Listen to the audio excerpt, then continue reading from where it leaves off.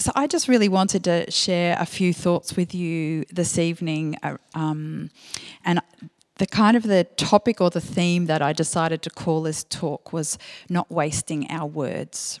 And I have to be honest, I actually hesitate to do a talk around words and speech and to women. I feel like it's a really common topic directed to us as women, and that's probably not without cause. I know that there are plenty of studies that say that we utter many more words a day than our male counterparts do, and but I feel like there won't be one of us here in the room who hasn't regretted or berated ourselves around our words, whether they've been angry words or thoughtless words, or where we've been involved in gossip, or like there's just not one of us who hasn't struggled with aspects of our speech and our mouth. And I really I have no problem with us feeling challenged and hearing what God's got to say to us, but I have a real problem with shame or something that actually shuts us up, because actually that is not God's intention at all. And I think that's really what I want to explore this evening, which is why I wanted to call this talk Not Wasting Our Words. We think words, hear words, sing words, speak words, write words every day, like multiple times a day. And I don't really need to tell any of you how powerful words are. It's a complete furphy that sticks and stones will break your bones, but words will never hurt you. That is just not true. And all of us in our lives will be able to think of pivotal moments where we've been built up by somebody's words, and we will be able to think of pivotal moments in our life where we've been cut down by them, and that we have done the same to others. That's humanity for you. And in James 3, he has a fairly cutting passage about speech and the mouth, but he talks about how the tongue is a small member but boasts great things. And to paraphrase Proverbs 18, which you would all know, that words give life, words bring death, and basically we do get to have some choice in that. So there really isn't such a thing as neutral words as such. Most of our words will either be moving in a life-giving direction, and those will be things like words of encouragement and hope and love and peace and unity and instruction and correction and wisdom. But if our words are moving more in the direction of death, then they will include anger and malice and gossip and jealousy and contempt and even racism and prejudice and condemnation. And I am absolutely confident that every one of us in the room would like our words to be at the life-giving end of the spectrum, as opposed to the end of the spectrum where we are releasing death. But if we are going to think about how are we going to steward our gift of speech, and how do we manage our mouth? I don't know whether this was a common saying in your household growing up, and I've definitely heard myself say it to my girls, which is, if you haven't got something nice to say, don't say anything at all. But we actually need a bit more than that to manage our mouths, because staying permanently mute is definitely not the answer. So how do we cultivate wisdom and our mouth? What does that look like in our day-to-day? And obviously this is a huge topic, and even in that sort of 20 verses or so, or even less, that I've printed out there. I think 10, 11, 12 verses in Proverbs. There's already a lot to be said in that passage around our mouth. So we could spend a whole series on it, but I've just decided to pick out 6 things to consider if we want to be women who are wise with our mouths. The first one is to recognise that speech is a gift. At every stage of the redemptive history of God, from the time before time began, right through his creation to man's fall, Christ's redemption, and the promise of his coming again, God is there and he is not silent.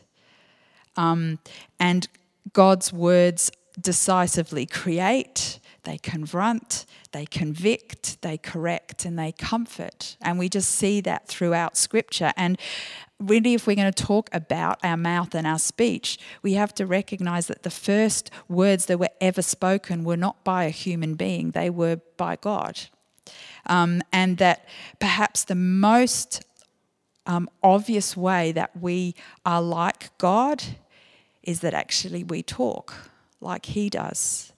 And I think that we have to start there in our recognition of just how profoundly important words are. And that we belong to the Lord, and that he is a communicating God, and that he has created us with this powerful gift of communication as part of his divine purpose. Obviously in the animal kingdom there are plenty of animals that communicate, but the capacity for words is not something like it's actually wired into our brains. The capacity for speech is something that is there as part of his creative design for humanity. And that his image in us is reflected through our ability to communicate. And I was thinking about, just like first steps are an important milestone with babies, first words, that ability to hear your child's first words. One of my 4 girls, mum was the first word. Everyone else, it was dad, which always felt like a bit of a rip-off. But just that power of speech, that ability to communicate with words. And I remember the points at which in the girls' faces they recognised that their use of words was understood, and just how powerful that was, and how their whole face just lit up with the ability that they could use their words, and then the recognition actually for them of the power of those words, including things like no and mine and ta, because if you say ta when you're a baby, it gets given to you because everybody's so excited that you're using the word ta. So to communicate with words is to be human and to be made in God's likeness. And so I just feel like that's our foundation, that's our starting point. We don't this is a gift to be stewarded, not something to be shut down. Like, it is a very powerful gift. And I could give you lots of different examples of that, and we could talk all about the power of blessing and cursing. There are many things, but one thing that really stood out to me when I was preparing today was and I often will talk to people about this in ministry sort of sessions, is that when Jesus was talking about the fact that if you believe in your heart and confess with your mouth that Jesus Christ is Lord, you will be saved. And so there is something about the power of not only believing in our hearts but saying it out loud that is the same kind of supernatural creative power of God speaking and saying, let there be light. There's something that's released by saying it out loud. And so we really need to understand that, and therefore how important it is for us to not waste our words and to waste the gift that we've been given. So the second thing in this whole area of things to consider if we want to be wise with our mouths is that it's a heart issue. It's a heart issue. When I was at university, I became a Christian at uni, and I was a bit of a swearer. And I lived with two girls who had been brought up in Christian households, not only Christian households, but in Bendigo, so rural Victoria. So having this slightly potty-mouthed Canberran in their flat with them was a bit problematic to them. And, you know, there was just that process going on in my life of transformation, and my swearing was one of the things that was still there as part of my old life. And so they set about this behaviour modification program with me. So they had a swear jar, and I had to put money in the swear jar to every time I swore. So there was quite a while where there was quite a lot in the kitty. It got less. And definitely when it comes to swearing, because it was a habit, like it was very much a habit in my life, it was able to be transformed by this behaviour modification program. But words, issues with our words, problems with the way that we speak, ultimately are really heart problems, and therefore it is not sufficient for us to deal with it just like a behaviour modification program if we want lasting change in how we express ourselves. We have to start by allowing God to reveal to us what heart issue is this linked to. And Jesus said in part of his Sermon on the Mount in Luke 6, it says, "No good tree bears bad fruit, nor does a bad tree bear good fruit. Each tree is recognised by its own fruit. People do not pick figs from a thorn bush or grapes from briars. A good man brings good things out of the good stored up in his heart, and an evil man brings evil things out of the evil stored up in his heart. For the mouth speaks what the heart is full of." The truth is that our mouth reveals what is in our hearts. And I was thinking about the fact that, you know, quite often you go to the doctor, and if they're doing a general check, they're trying to work out what's wrong with you. One of the things they'll do is want to look in your mouth and stick out your tongue and examine. And so I kind of almost wonder whether Dr. Jesus is a bit like that. All right, I want to examine what's in your heart. Stick out your tongue. Like what's coming out of us will be a revelation of that. And, you know, I mean, a vulnerable, real story from my own life. When my girls were little, I really struggled with my angry words towards them. I don't think until I became a mum that I would have ever described myself as somebody who struggled with anger. And I found myself feeling constantly ashamed of how the words out of my mouth towards them at times when I felt frustrated by their behaviour or were graceless, and that I was being a perfectionist all the time, and just really unrelational. And I sat down with hot tears one day just pouring out of me to God. And I'm like, number one, I am just doing such a lousy job here, God. Like, I just feel like I'm constantly berating them, constantly correcting them. There's just never anything positive coming out of me. And I don't know what to do. I don't know how to change this. I'd be right in the middle of a tirade with them in my head going, what are you doing? And I just remember so distinctly God saying to me, I'm like, I'm not even being gracious to them, God. Why am I not being gracious? And he said to me, because you haven't received my grace yourself.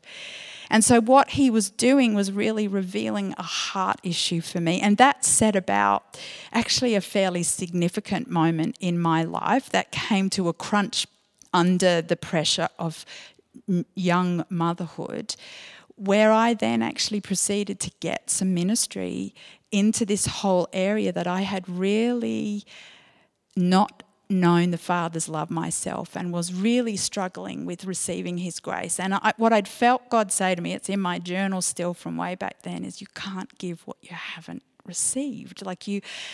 And I'm not saying that I don't have very graceless moments and that I haven't had angry moments with my kids. That's just not true, but it was a pivotal point for me where what was really just a symptom of my heart issue around this whole area of how you give and receive grace. Just to give you an example, I guess, of how that would have never, a behaviour modification program, yes, there are things that at times we need to be diligent about, we need to practice, we need to be intentional about.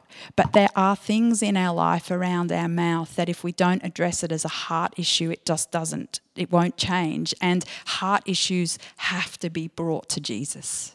Like, he is the transformer of our hearts, and he is able to minister to us. And so my encouragement to you is, if there is an area of your speech or your the way that you use your words that you're like, I'm just going around this mountain, take time to ask the Lord, what's at the root of this, and allow him to minister to that place. And then there is this transformation that comes, that then out of the abundance of our heart, our mouth begins to speak life and truth. So that's number 2. It's a heart issue. Number 3, just be slow to speak in general. I mean, James talks about being slow to speak. And in Ecclesiastes 5, it says, "Be not rash with your mouth, nor let your heart be hasty to utter a word before God. For God is in heaven and you are on earth. Therefore let your words be few." And in Proverbs 12:18, it says, "There is one whose rash words are like sword thrusts, but the tongue of the wise brings healing." And then Proverbs 16:23 says, "Intelligent people think before they speak. What they say is then more persuasive." And I think I can think of times, like the worst moments for me with my mouth have been when I've been shooting my mouth off and I've not been slow to speak. And so therefore it definitely applies to when we're tempted to use angry words, or when we're tempted to gossip, or we're tempted to be critical. We need to stop and slow down and allow there to be a connection between our thoughts and our mouth before we open our mouth. But actually, it doesn't just apply to how we use our speech to avoid, I guess, negative situations. I would also want to encourage you that it applies when you're asked for advice or to give counsel, or you're looking to come alongside someone. Still be slow to speak. Give room for that sense of God's leading. And sometimes few words are better. Like, we don't always have to fill in all the gaps if we're wanting to demonstrate empathy or comfort somebody. Sometimes fewer words are better. And the example that I thought of this, I've got 2 girls still at school, but obviously they've all gone through high schooling. And without a shadow of a doubt, the assignments they have the most difficulty with are the ones with the fewest word limit. And we would constantly have them. In fact, we had one this week where Alyssa's like, "This is a 400-word thing, Mum, and I've got 1,000 words. Can you help me cut it down?" I'm like, I'm not so go to your dad. He's got less words than me. Go to your dad. He'll probably do better. But that feeling of sometimes it's quite good for us to feel like we've got a word limit. That actually less words can be better sometimes. And I actually think that often people with less words, I would say that that's something that I really love and honour about Justin, is when he's got something to say, it's super worthwhile listening to.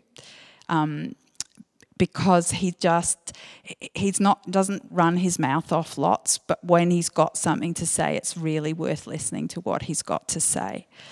And it just jumped out at me. I hadn't got it written in my notes here, but when I was reading through the message of Proverbs 10 of verse 19, it says, more talk, less truth. The wise measure their words. And Proverbs 25:11 says, a word fitly spoken is like apples of gold in a setting of silver. So just remember to slow your speech down. There don't have to be lots of words in it. And that's not only to avoid negative things, but actually to speak wisely to one another and to encourage and exhort one another and get alongside one another. Sometimes that will be with less words than more. Number 4, when we're wanting to not waste our words, encourage more than you critique. I find this a hard one because I am definitely a perfectionist, and one of the things that we did, Justin and I did quite a lot of parenting sort of mentoring when we were young parents that we then passed on to other parents. And one of the things that really stuck with me when we were parenting the girls was this general rule, inverted commas, where the aim was that you would be encouraging 80% of the time and only correcting 20% of the time. I used to feel like sometimes mine was the other way around. But we are aiming to encourage more than we critique. And I think that's a general rule that's worth considering just for our mouth in general. Proverbs 10:11 talks about how the mouth of the righteous is a fountain of life. And so, measuring how we are exhorting and encouraging. And as I said on Sunday, I've always loved the definition of encourage, which means to put courage into. And so we're looking to do that more than we are looking to be critical. Ephesians 4:29 is definitely worth looking up if you've got time.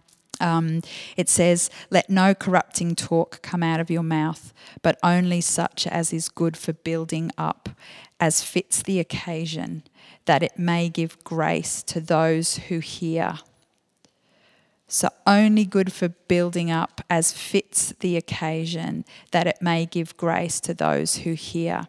One of the other things that we were taught a lot in parenting when we were younger was to try and match your reaction to the facial expressions of your child. So, if they come in and they say, because they could have just found a worm, look what I found of this. And you've actually really got to kind of gauge what's going on for your child in that moment, so that rather than either ignoring it or put that down, yuck, and then again, this is within limits. I'm not talking about getting so picky that we think if we have a moment like that or we're needing to bring correction, we shouldn't be doing that. But just measuring our tone based on what is the expression on your child's face. And that's the same. That's one of the things that's actually really difficult about things like texting and emails, and that's I've had lots of conversations with my girls about that. But even as adults, like, we have to really, you don't get to measure tone and things like that in those situations because you actually can't see facial expressions, and so they may not even be able to read your tone. So I think those are all important things to take into account when we're looking at encouragement. And of course, we should be looking for ways to be tender-hearted with our words and seeking opportunities to speak kindness and building up and giving grace to those who we're speaking to. And one of the Proverbs 15:1, which I know that you will all know, which talks about how a soft answer turns away wrath, but a harsh word stirs up anger. And just that whole, again, that, sometimes bring an encouraging word is a really helpful thing. And this was something that I found quite hard, and I think that I'm growing in, is the ability, even when my girls have done something that is hard or is to first be able to come alongside them and connect with them with my words, even if I've got correction to bring to them. I'm so sorry it's been a hard day, or, of just actually really looking for ways to come alongside so that then I can put courage into them, and that may actually include correction. Whereas if I can escalate the situation very quickly emotionally, and we've all been in situations like that, whether we have children or not, even in relationships, if everybody gets a bit too hot-headed, then the thing is you just end up in this cycle of escalating the emotion rather than a soft answer that just reduces the emotional temperature enough. And so, not wasting our words with angry words that are just going to stir up more strife. But fifth, and this is where the balance comes for me, is that we are not to just be people who try and tickle people's ears. I don't know if you know what I mean by that, but Proverbs 29:5 says, "A man who flatters his neighbour spreads a net for his feet." Just that sense that flattery is really a trip hazard, and flattery is one of those really tricky things because it can look like encouragement, and so we've got to be wary not only of giving it but also of receiving it, of actually recognising what is flattery and how we manage that. And I read this definition, which I thought, it says, at its core, flattery is a form of lying, and it's a particularly insidious form because in the moment it is spoken, flattery sounds much like encouragement, yet there's a difference between the two. Encouragement is truth spoken from a loving motive to increase faith and hope to the hearer. Flattery is a lie masquerading as encouragement from a selfish motive to manipulate the hearer in order to achieve the flatterer's covert purposes.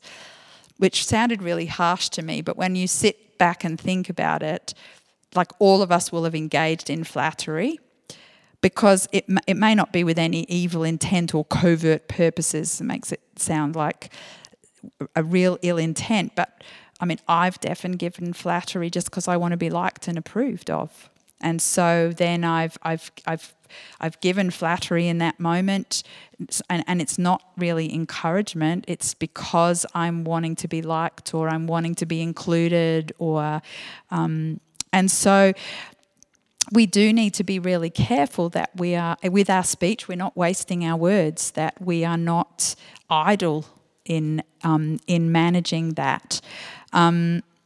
Timothy, in Paul's letter to Timothy, in the second letter, he said this, "For the time will come when people will not put up with sound doctrine. Instead, to suit their own desires, they will gather around them a great number of teachers who say what their itching ears want to hear." And so being wise with our words and not wasting our words means that sometimes we may say things that people don't want to hear. So that's not the same thing as, so we want to be encouragers, but we don't want to be encouragers at the expense of sometimes needing to say things that are hard to say. Ecclesiastes 12 says this, "The words of the wise prod us to live well." This is from the Message translation. I think this is the words from the wise prod us to live well. They're like nails hammered home, holding life together. They are given by God, the one shepherd. It is a really incredibly hard balance that I have heard people say some terribly unkind and unwise things in the name of speaking truth in love. And so we need God's help. There is just no way to do this without the discernment of the Holy Spirit, and even just that bringing ourselves before the Lord to check things like heart motive. And this is where I think if we ever had some hard things to say to someone, there's a couple of things that you See point 3, be slow to speak. Like if we are going to be bringing correction or we're coming alongside someone, usually that will be in relationship where you've banked enough trust with that person that you are actually then really able to speak into their life. Number 2, there's very little point doing that unless they've invited your input, because if people don't want to hear, there's very little point in blathering on at them about how you think that they can correct whatever it is that you're wanting to correct. And again, we're always looking to encourage more than critique, but if we are wanting to say something that's not always easy for people to hear, we need to slow that down enough to be sure what our motives are and to bring that before the Lord. And sometimes we will have to say hard things to people that, and that is not wasting our words. That is still a wise use of our words. Sometimes that it will carry a weight and be a difficult thing. And so then the final thing, which really is pretty much covers it, like I like the bookends of this, of remembering that the gift of speech is a powerful gift from God, which was our first one, and this last one, which is that we need to continually dedicate our speech to God. In Psalm 141, I haven't written down the verses, but I think it's verse 3. It says, "Set a guard over my mouth, Lord. Keep watch over the door of my lips." And then Psalm 19:14 says, "Let the words of my mouth and the meditations of my heart be acceptable in your sight, O Lord, my rock and my redeemer." And so that is my encouragement to myself and to all of us this evening. Like your words and your ability to communicate, like it's a gift. And we don't want to waste our words. And all of these things in between of not wanting to just give false flattery and wanting to be slow to speak and wanting to be more encouraging than we are critical. All of those things and the place of what's going on in our heart, that all has to be under and submitted to the Lord, like that we are constantly dedicating our mouth to the Lord and recognizing that it is a process. I mean, a lot of the scriptures that I've read will describe, it's the righteous. Well, that's the outworking of our salvation. Like that's not something that comes from just simply being good people. That comes from the fact that the Holy Spirit resides within each one of us, that we are saved by the blood of the Lord Jesus Christ. That's what makes us righteous. And that He, because He's given us the gift of speech, is interested in growing us and maturing us and walking alongside us as we learn how to steward our mouths well. So, can I pray for us this evening? Father, we are just so mindful that as a God who communicates with us, one who is with us, present, and one who speaks, that it is such an incredible privilege and a responsibility, God, as part of being created in your image, to have the capacity to use words and to communicate.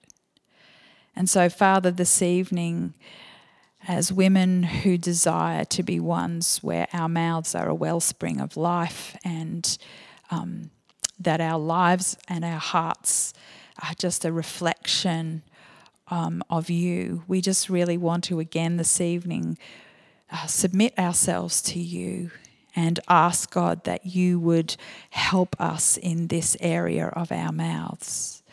That, Father, we just want to dedicate again our speech to you.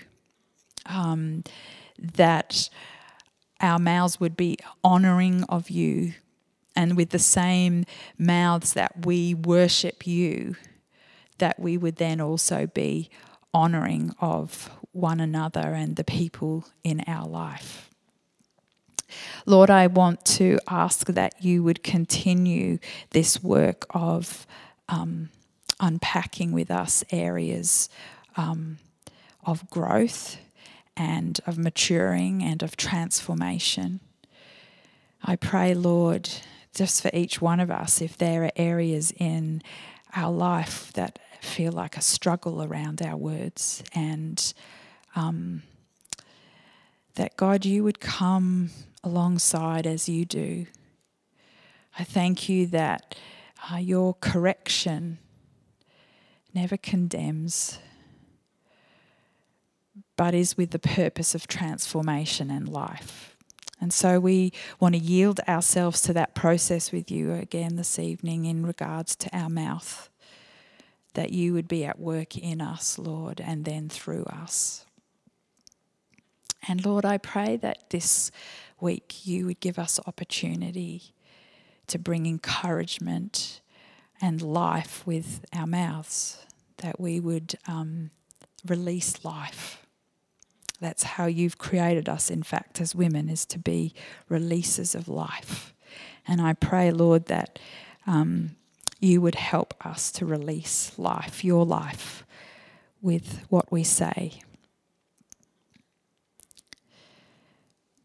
So we just honour you, God. We thank you that you enable us and that you will continue to walk with us, God. In Jesus' name, amen. Well, thank you. I haven't even looked at the time. We have another meeting in June, which I will advertise. So it will be the second Tuesday again. And I'm just really grateful to have hung out with you this evening. So thanks.